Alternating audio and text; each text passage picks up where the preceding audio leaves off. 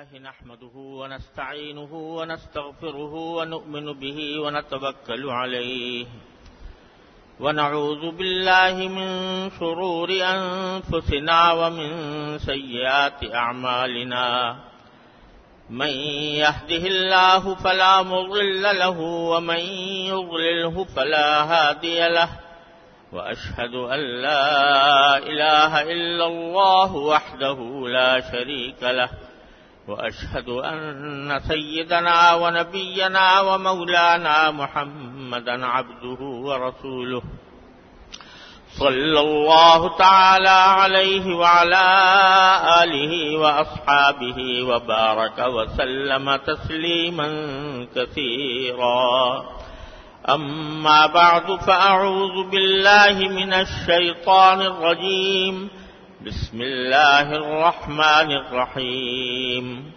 ونفس وما سواها فألهمها فجورها وتقواها قد أفلح من زكاها وقد خاب من دساها آمنت بالله صدق الله مولانا العظيم.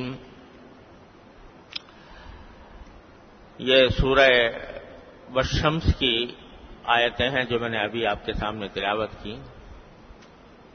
پچھلے جمعہ میں اس کی تفسیر شروع کی تھی اور یہ عرض کیا تھا کہ اس سورت کی ابتدائی آیتوں میں اللہ تبارک و تعالی نے کچھ قسمیں کھائی ہیں اور انہی قسموں میں سے ایک قسم یہ ہے کہ وَنَفْسٍ وَمَا سَوَّاهَا، کہ قسم ہے انسانی جان کی، وَمَا سَوَّاهَا، اور اس ذات کی جس نے اس کو ٹھیک ٹھیک بنایا. اور یہ قسم کھا کر اللہ تبارک و تعالی نے فرمایا کہ قد افلح من زکاہا، جس کسی شخص نے اپنی جان کو پاک صاف رکھا وہ کامیاب ہو گیا. وقد خاب من دساہا، اور جس نے اپنی جان کو گناہوں کی دلدل میں دھسا دیا وہ نامراد ہوا. ان آیتوں میں اللہ تبارک و تعالی نے پہلے تو ہم جیسے غافل انسانوں کو متوجہ فرمایا ہے کہ خدا کے لیے کبھی کبھی اپنے وجود کی تخلیق کے انداز پر غور کر لیا کرو. کس طرح اللہ تعالی نے تمہاری تخلیق کی ہے. تمہارے سر سے لے کر پاؤں تک، سر کے بالوں سے لے کر پاؤں کے ناخن تک ایک ایک چیز ایسی ہے جو اللہ تبارک و تعالی نے انتہائی حکمت کے ساتھ بنائی ہے. ایسی حکمت کے ساتھ کہ آج ہزارہا سال گزر گئے انسان کو اپنے وجود کی تحقیق کرنے میں کہ کون سا عضو کیا کام کر رہا ہے اور کس طرح کر رہا ہے.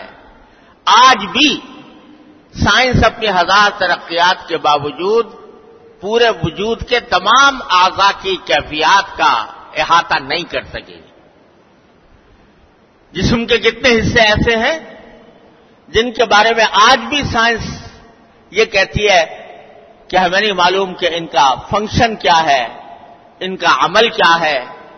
اور اسی وجہ سے بعض حصے ایسے ہیں جہاں پر ڈاکٹر اور سرجن آپریشن نہیں کرتے اس لیے کہ پتہ نہیں کہ ان کو چھیڑنے سے انسانی بدن کے کس جز کے اندر خلل واقع ہو جائے گا. تو ساری مدت ہزارہ سال کی گزر گئی ہے، اس کو غور کرنے پر پھر بھی اس کے تمام حکمتوں کا احاطہ انسان نہیں کر سکا. لیکن سامنے کی بات جو ہر آدمی کے دیکھنے کی ہے، کس طرح اللہ تبارک و تعالی نے مجھے آنکھیں دی ہیں، کس طرح اللہ تبارک و تعالی نے مجھے کان دیے ہیں، کس طرح مجھے اللہ تعالی نے میری زبان کو بولنے کی طاقت عطا فرمائی ہے. یہ گوشت کا ایک لوتھڑا ہے لیکن اللہ تبارک و تعالی نے اس کے اندر بولنے کی صلاحیت اس طرح عطا فرما دی ہے کہ اس کا دماغ کے ساتھ ایک کنیکشن اس طرح کا قائم ہے کہ ادھر دل میں ذہن میں ایک خیال آتا ہے اور وہ فوراً زبان کی طرف ٹرانسمٹ کر دیتا ہے اور وہ زبان اس کو بول کر دوسرے تک پہنچا دیتی ہے. اللہ تبارک و تعالیٰ کی تخلیق پر غور تو فرمایا کہ جس نے اس کو ٹھیک ٹھیک بنایا، یعنی حکمتوں کے عین مطابق بنایا. کس طرح تمہارا دماغ کام کر رہا ہے، کس طرح تمہارا دل کام کر رہا ہے، کس طرح تمہارے اس چھوٹے سے علاقے میں کیا کیا سرکاری مشینریاں لگی ہوئی ہیں. تم ذرا سا بھوک مٹانے کے لیے، اپنا ذائقہ درست کرنے کے لیے کوئی چیز کھا لیتے ہو، تمہیں پتہ نہیں ہوتا کہ یہ جا کر اندر کیا کام کرے گی. لیکن اللہ تعالیٰ کی بنائی ہوئی مشینیں ہیں جو اپنا کام کر رہی ہیں. معدہ اس کو ہضم کر رہا ہے، جگر اس سے خون بنا رہا ہے، گردہ اس میں سے فضلے کو نکال کر غیر ضروری پانی باہر پھینک رہا ہے، آنکھیں اپنا کام کر کے فضلے کو باہر پھینک رہی ہیں. تمہارے بس میں تھا کہ تم یہ کام کر لیتے. اگر کسی کا ذرا سا نظام میں خلل واقع ہو جاتا ہے تو دیکھو ہسپتال میں جا کر کے اس کا کیا حشر بنتا ہے. کتنی نلکیاں اس کو لگائی جاتی ہیں، کتنے آلات اس کے اوپر لگے ہوتے ہیں، اور پھر بھی وہ کام نہیں ہو پاتا جو اللہ تبارک و تعالیٰ نے بے مانگے اور مفت ہمیں عطا فرما رکھا ہے. تو اللہ تبارک و تعالیٰ نے پہلے تو توجہ دلائی کہ دیکھو اس ذات کو دیکھو جس نے اس وجود کو پیدا کیا اور اس کو ٹھیک ٹھیک بنایا. ٹھیک ٹھیک بنانے کے معنی یہ کہ اس کا ہر عضو اور ہر جز اللہ تعالیٰ کی حکمت بالغہ اور قدرت کاملہ پر دلالت کرتا ہے. پھر اللہ تعالیٰ فرماتے ہیں کہ یہ عجیب و غریب وجود ہم نے بنا دیا. اگر دیکھا جائے تو اس پوری کائنات میں انسان سے زیادہ عجیب مخلوق کوئی اور نہیں ہے. جتنے عجائب اس کے اندر پائے جاتے ہیں کسی اور مخلوق میں نہیں پائے جاتے ہیں. یہ وجود ہم نے ٹھیک ٹھیک بنا دیا. پھر فرمایا کہ فَأَلْهَمَهَا فُجُورَهَا وَتَقْوَاهَا، اس کے دل میں ڈال دیے گناہ کے تقاضے بھی اور تقوی کے تقاضے بھی. یعنی اللہ تبارک و تعالیٰ سے ڈر کر گناہ سے بچنے کے تقاضے بھی. انسان کو دونوں قسم کی صلاحیتیں عطا فرما دی. تم گناہ بھی کر سکتے ہو اور تم گناہوں سے بچنا چاہو تو بچ بھی سکتے ہو. اللہ تعالیٰ کی اطاعت میں بھی زندگی گزار سکتے ہو. یہی تمہارا امتحان ہے کہ یہ خوبصورت کارخانہ وجود جو ہم نے تمہیں عطا کیا ہے اس کو تم ٹھیک استعمال کرتے ہو اللہ تعالیٰ کی رضا کے مطابق، اللہ تعالیٰ کے احکام کے مطابق، یا اس کو غلط استعمال کر کے تم اس وجود کو دھسا دیتے ہو گناہوں کی دلدل میں، معصیتوں کی دلدل میں، کفر اور شرک کی دلدل میں.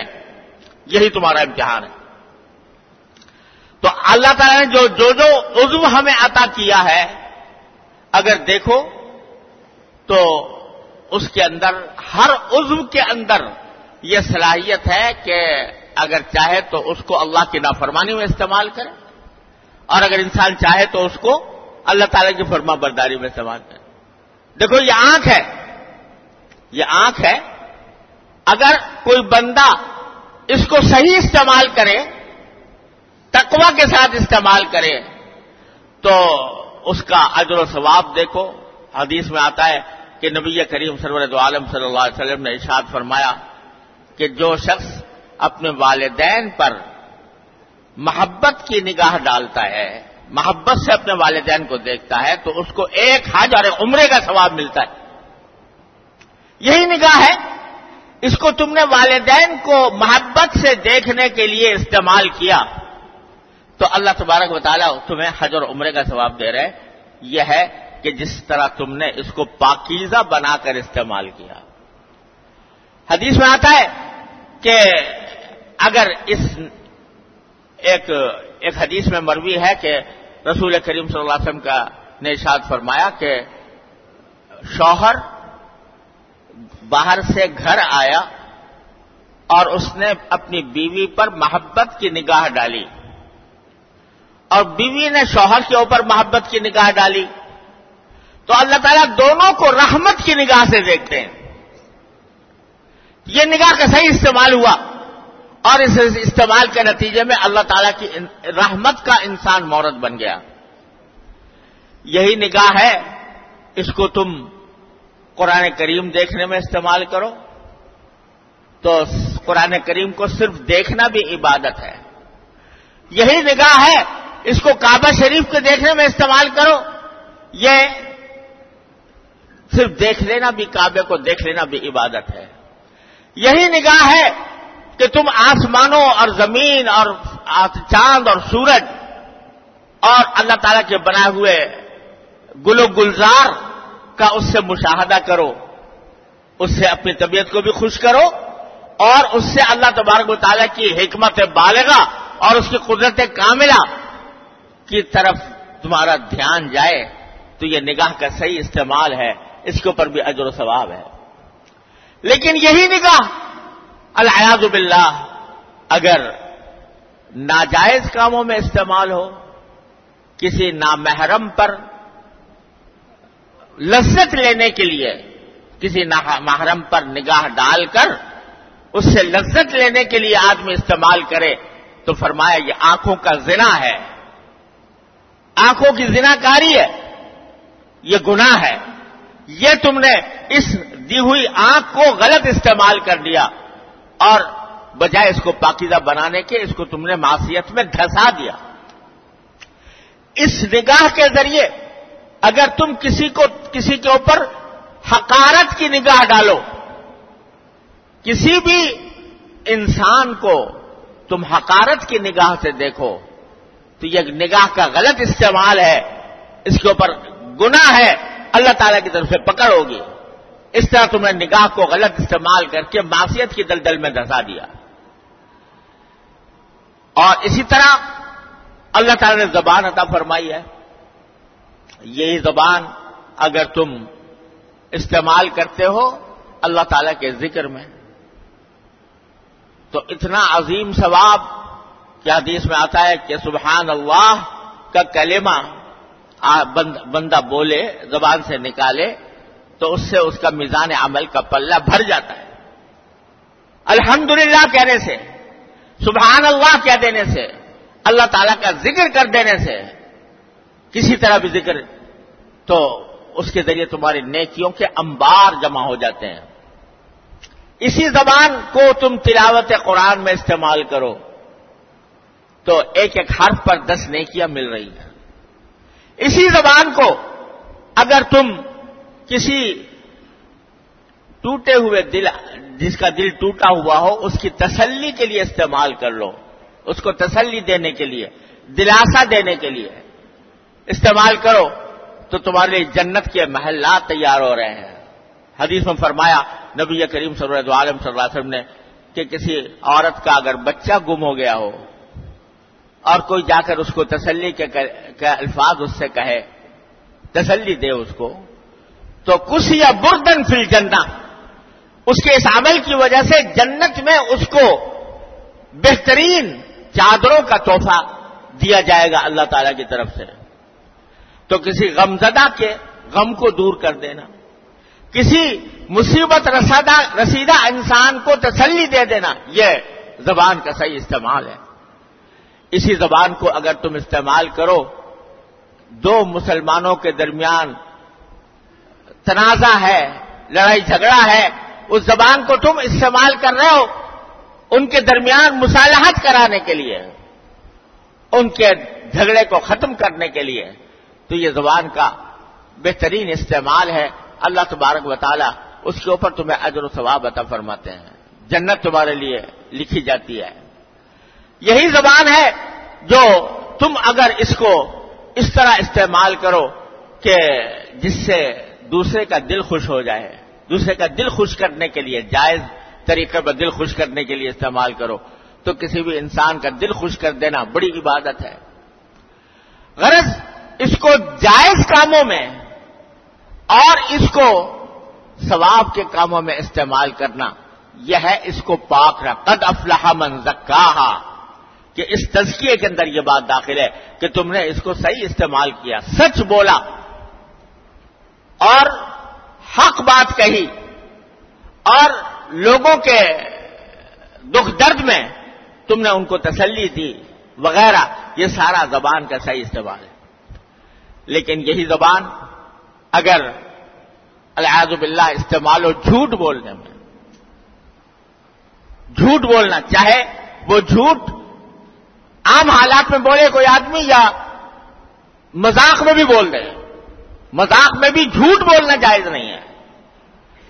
مذاق خوش سکی جائز ہے، شگفتہ گفتگو کسی سے کرنا جائز ہے، بلکہ اچھا ہے دل خوش کرنے کے لیے، لیکن اس میں جھوٹ بولنا جائز نہیں.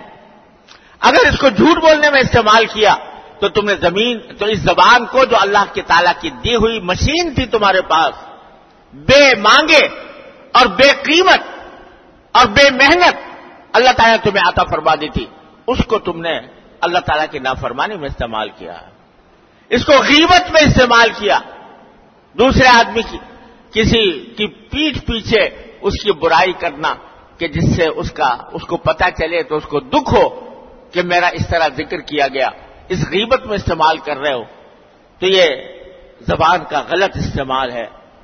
کسی کے اوپر بہتان لگا دیا، بلا تحقیق کسی کے اوپر بہتان لگا دیا، کوئی الزام لگا دیا تحقیق کیے بغیر، جس کا تمہارے پاس ثبوت نہیں، جس کا تمہارے پاس دلیل نہیں، ایسی بات کسی کے بارے میں کہہ دی تو ڈبل گناہ، جھوٹ بولنے کا بھی اور غیبت کرنے کا بھی. یہ تم نے غلط استعمال کیا اس زبان کو، تو یہ قد خاب من دساہا اس میں داخل ہے کہ اس نے اپنے اللہ تعالیٰ کی دی ہوئی نعمتوں کو معصیت کی دلدل میں دھسا دیا، گناہ کی دلدل میں دھسا دیا. اللہ تعالیٰ نے کان عطا فرمائے، کتنی بڑی نعمت. اس کے قدر اس سے پوچھو جو اس سننے کی طاقت سے محروم ہے، اس سے پوچھو کہ کتنی بڑی نعمت ہے، کیونکہ مفت مل گئی ہے، بے مانگے مل گئی ہے، اس واسطے اس کی قدر نہیں ہوتی.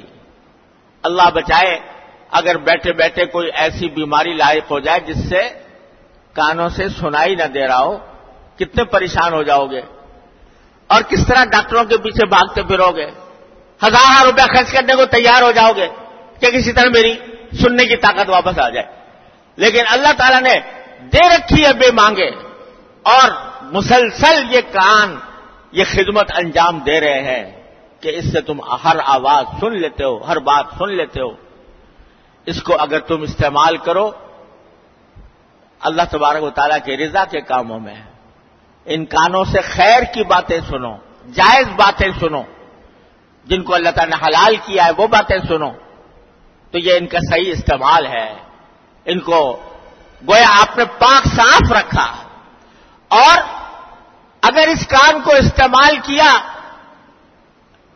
غیبت سننے میں، اس کو استعمال کیا فحش گانے سننے میں، گانا بجانا سننے میں، اس کان کو استعمال کیا لوگوں کی سازشیں سننے میں، ایسی باتیں سننے میں جس سے کسی بندے کو تکلیف پہنچتی ہو، تو یہ کان کا غلط استعمال ہے. یہ کان کا ایسا استعمال ہے کہ جس کے نتیجے میں تم نے اس کان کو معصیت کی دلدل میں دھسا دیا. قد افلح من زکاہا وقد خاب من دساہا. جو اس کو پاک صاف رکھے گا وہ کامیاب ہوگا، جو اس کو دلدل میں دھسائے گا وہ ناکام ہوگا. اللہ تعالی نے ہاتھ پاؤں دیے ہیں، اللہ تعالیٰ کی کتنی بڑی نعمت ہے. ذرا ہاتھ کسی دن شل ہو جائے اور اٹھے نہیں، کتنے گھبرا جاؤ گے، کتنی اس بیماری کو دور کرنے کے لیے کیا کیا پاپڑ بیلو گے اور کتنا خرچ کرنے کو تیار ہو جاؤ گے. لیکن اللہ تعالیٰ نے دے رکھا ہے، جب چاہتے ہو حرکت کرتا ہے یہ، جب چاہتے ہو پاؤں کے ذریعے جہاں چاہتے ہو چلے جاتے ہو. یہی ہاتھ اگر استعمال ہوتا ہے اللہ تبارک و تعالیٰ کے رضا کے کام میں، کسی بچے کے سر پر شفقت کا ہاتھ پھیر کر یہ استعمال کرتے ہو، اس کے اللہ تبارک و تعالیٰ کیا اس کے درجات ہیں. اسی ہاتھ سے اگر جائز چیزیں پکڑتے ہو تو اللہ تبارک و تعالیٰ کی رضا حاصل ہوتی ہے، لیکن یہی ہاتھ اگر کسی کو مارنے پر کے لیے استعمال کرو، کسی کے ساتھ زیادتی کرنے پر استعمال کرو، تو یہ تم نے اس کو معصیت میں دھسا دیا۔ پاؤں ہیں، یہ پاؤں اگر چلنے کے لیے مسجد کی طرف جانے کے لیے استعمال کر رہے ہو تو حدیث میں آتا ہے کہ جب بندہ مسجد کی طرف بڑھتا ہے، چلتا ہے نماز پڑھنے کی غرض سے، تو ہر قدم پر اس کا ایک گناہ معاف ہوتا ہے اور ایک درجہ اس کا بلند ہوتا ہے۔ یہ تم اس کو صحیح استعمال کر رہے ہو اور اس کے نتیجے میں اس کو پاک صاف بنا رہے ہو، اس کو اللہ تعالیٰ کے ہاں باعث اجر و ثواب بنا رہے ہو۔ یہی پاؤں اگر کسی جائز جگہ پر جانے کے لیے استعمال کرتے ہو تو اس کے اوپر بھی اللہ تبارک و تعالیٰ راضی ہوتے ہیں اور اس کے اوپر کوئی گناہ مرتب نہیں ہوتا۔ اپنے ملنے جلنے والوں کے پاس جاتے ہو، کسی اپنے دوست احباب کے پاس جاتے ہو، اس کا دل خوش کرنے کے لیے جاتے ہو، یہ سب اس کا صحیح استعمال ہے اور صحیح استعمال کے نتیجے میں تم گویا اس کو پاکیزہ بنا رہے ہو۔